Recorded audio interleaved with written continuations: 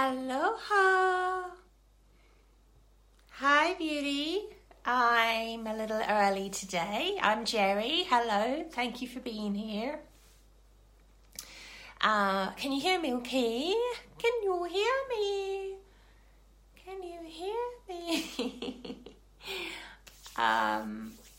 So today I want to share some tips on happiness. I put out a survey recently, and it was definitely one of the things that people want more than anything else, which I love. I love my tribe, and I love that that's important to you. And I wanted to talk about it today. So we're not yet on the hour. So I'm just going to faff for a while. So I'm inspired today by this beautiful book. Two beautiful books, actually. One that I read probably 20 years ago at the start of my spiritual journey when I was not a happy bunny at all. And that was The Art of Happiness, which shared tips and teachings from the Dalai Lama, and it was written by Howard R. Cutler, and I do recommend it, definitely. I loved it, and it did have that book and A Road Less Travelled and Feel the Fear and Do It Anyway. I think were my three starters for huge shifts in my life. The other book that I'm drawing inspiration from today is this book, which is My Voice Will Go With You, which is all about the teaching tales of Milton Erickson. And Milton Erickson was one of the most successful and famous hypnotherapists ever. And he's one of the people that actually NLP, neuro-linguistic programming, is based on. I studied him because he was so successful.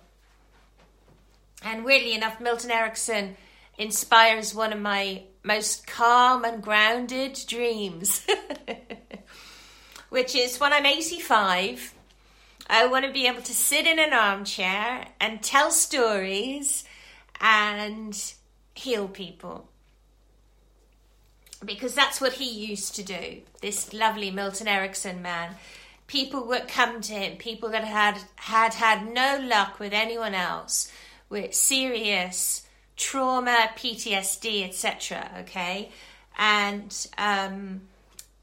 they go into his office, he'd tell them this story, and they'd be like, what's that all about? And then they'd leave, and in the morning, they were healed. Because he was talking not to their conscious mind. So I want to start, and I want to share a little story about the wonderful Milton Erickson. So if you've only just joined, I am sharing the 3 tips for not insane happiness, but just beautiful and even grounded happiness. Okay? So this little bit is called The Boy Will Be Dead by Morning. So this is Milton Erickson talking. I graduated from high school in June 1919. In August, I heard 3 doctors in the other room tell my mother, the boy will be dead by morning. He had a serious infection. Being a normal kid, I resented that. Our country doctor had called in 2 men from Chicago as consultants. And this is what they told my mother. The boy will be dead by morning. I was infuriated. The idea of telling a mother that her son would be dead by morning is outrageous. Afterwards, my mother came into my room, bland of face. She thought I was delirious because I insisted that she move the large chest in my room in order for it to be at a different angle beside the bed.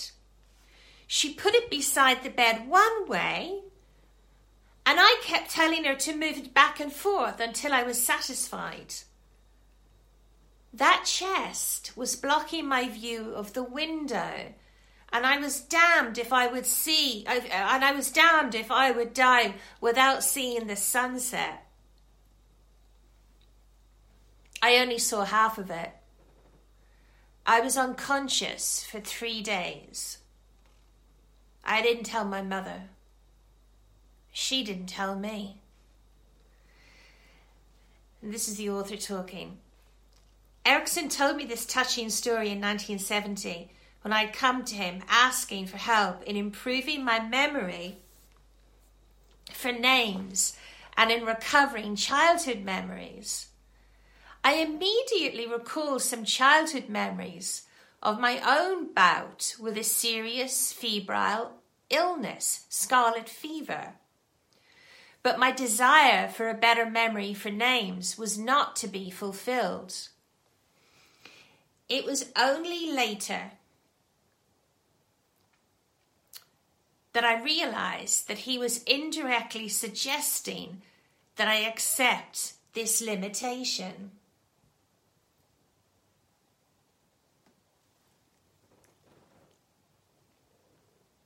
His suggestion was also conveyed in a story about his father's comment at his mother's funeral. And at my mother's funeral, my father remarked, "It was nice to have 74 wedding anniversaries with one person. It would have been nicer to have had 75, but you can't have everything." Through that story, and also through the preceding one, he is telling us indirectly that we are lucky to be alive. Profound, eh? In his reference to the chest and the sunset, he was also conveying one of his favourite prescriptions for enjoying life.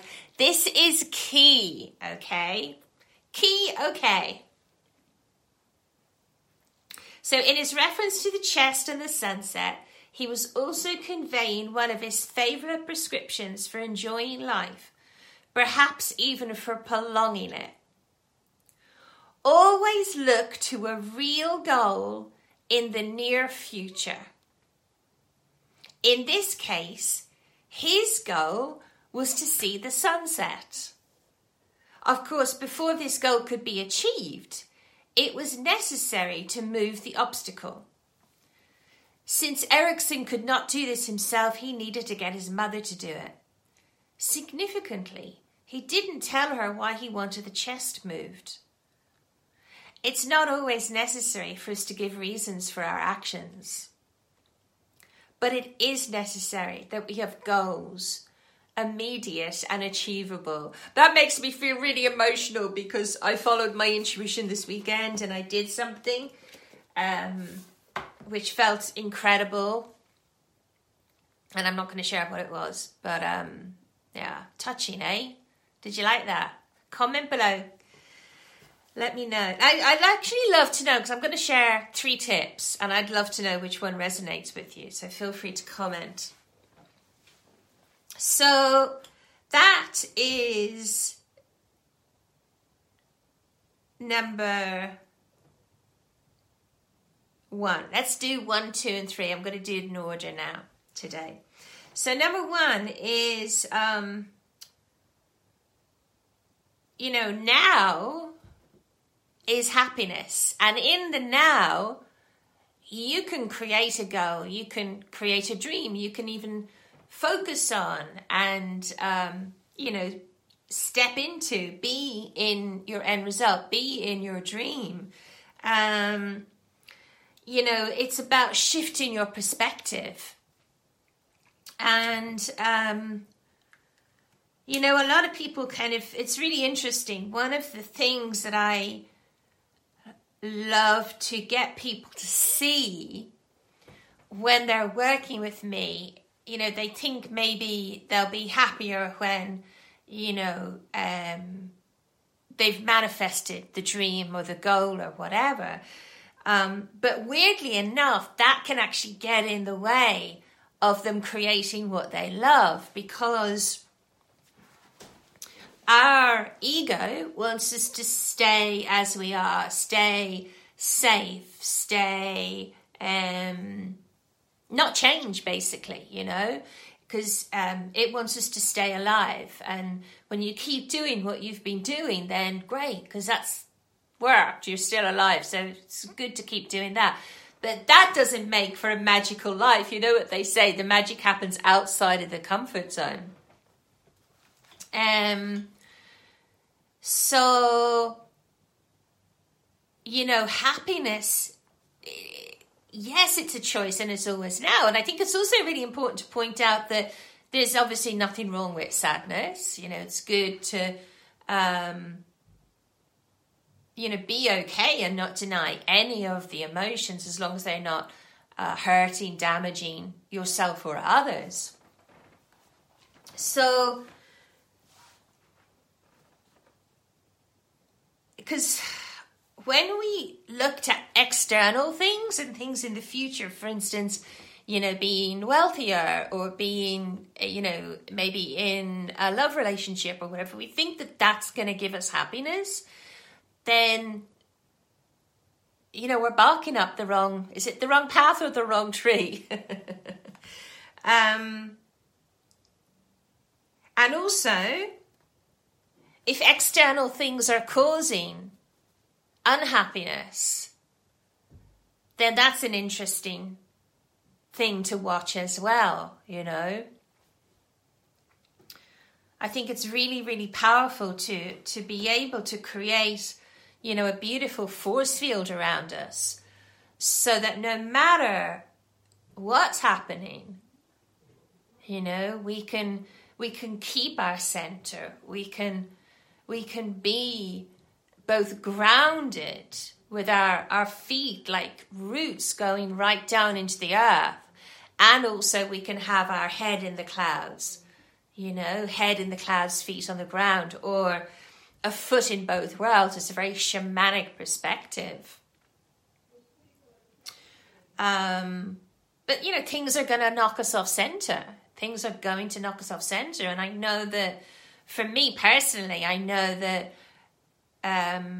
if something knocks me off center, then I kind of learn from it, and it brings a lot of awareness to me. And then maybe the next time that thing happens, then, I won't be knocked off I won't kind of have a wobble.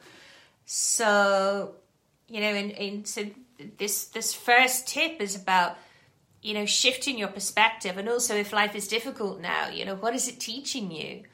What are the learnings?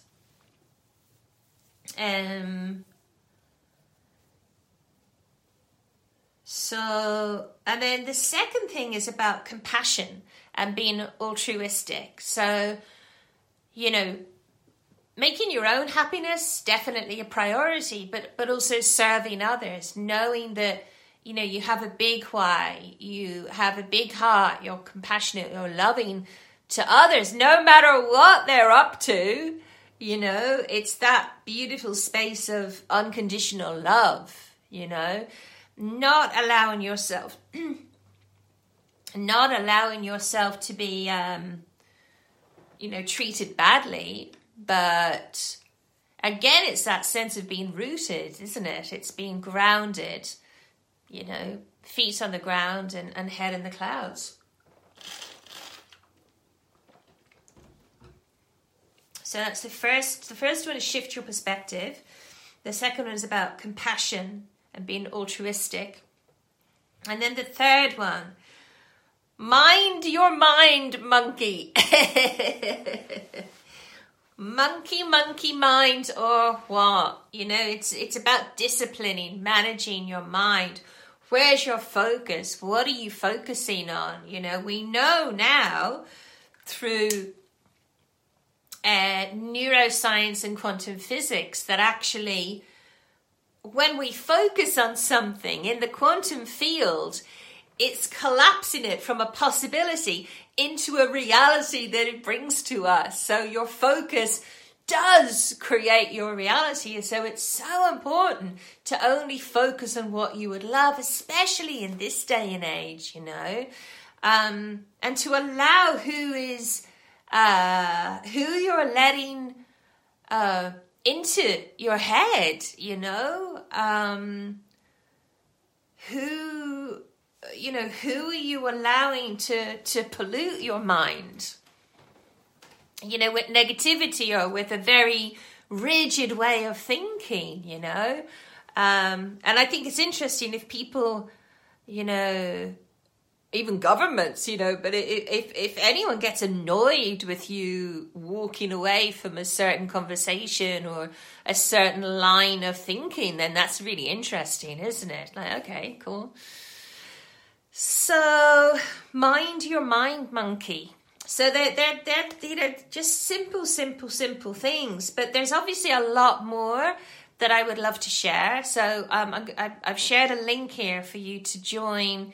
You're going to get access to a workshop, but also a recorded one. So there's a VIP ticket to an event that I'm running online this week when you register on that link.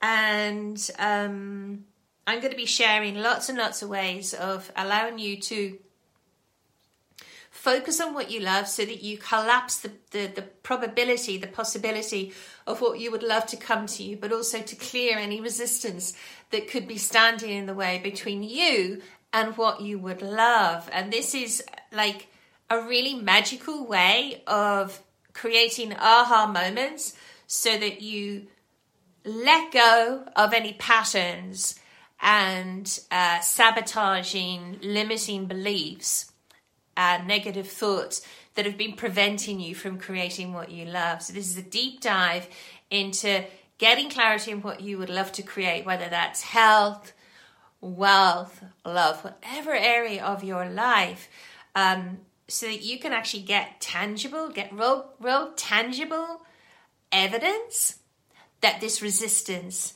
is falling away. And you're going to be guided through this process on the training. It's incredible. It's revolutionary.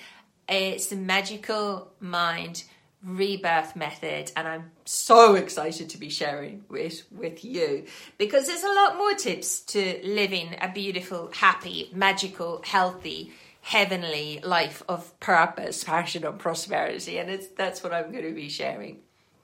And so before I go, remember, mind your mind, monkey, rather than having a monkey mind, like be conscious, discipline your mind, have compassion, be altruistic, love yourself, love you, put you first, give from a glass that's full, and, give that love to other people. Be compassionate. Think about where other people are coming from. And then the final step, inspired by beautiful Milton Erickson, is to shift your perspective, What could a short-term goal be? To see the sunset, to get joy from the beautiful clouds, from a bit of sunshine, from even a walk in the rain, but also maybe if it's difficult right now, what are you learning? What are you learning now so that you can become the person who has already created their dreams? So there's just some little ideas. Thank you for being here. So much love, and I will see you next time. Aloha. Bye.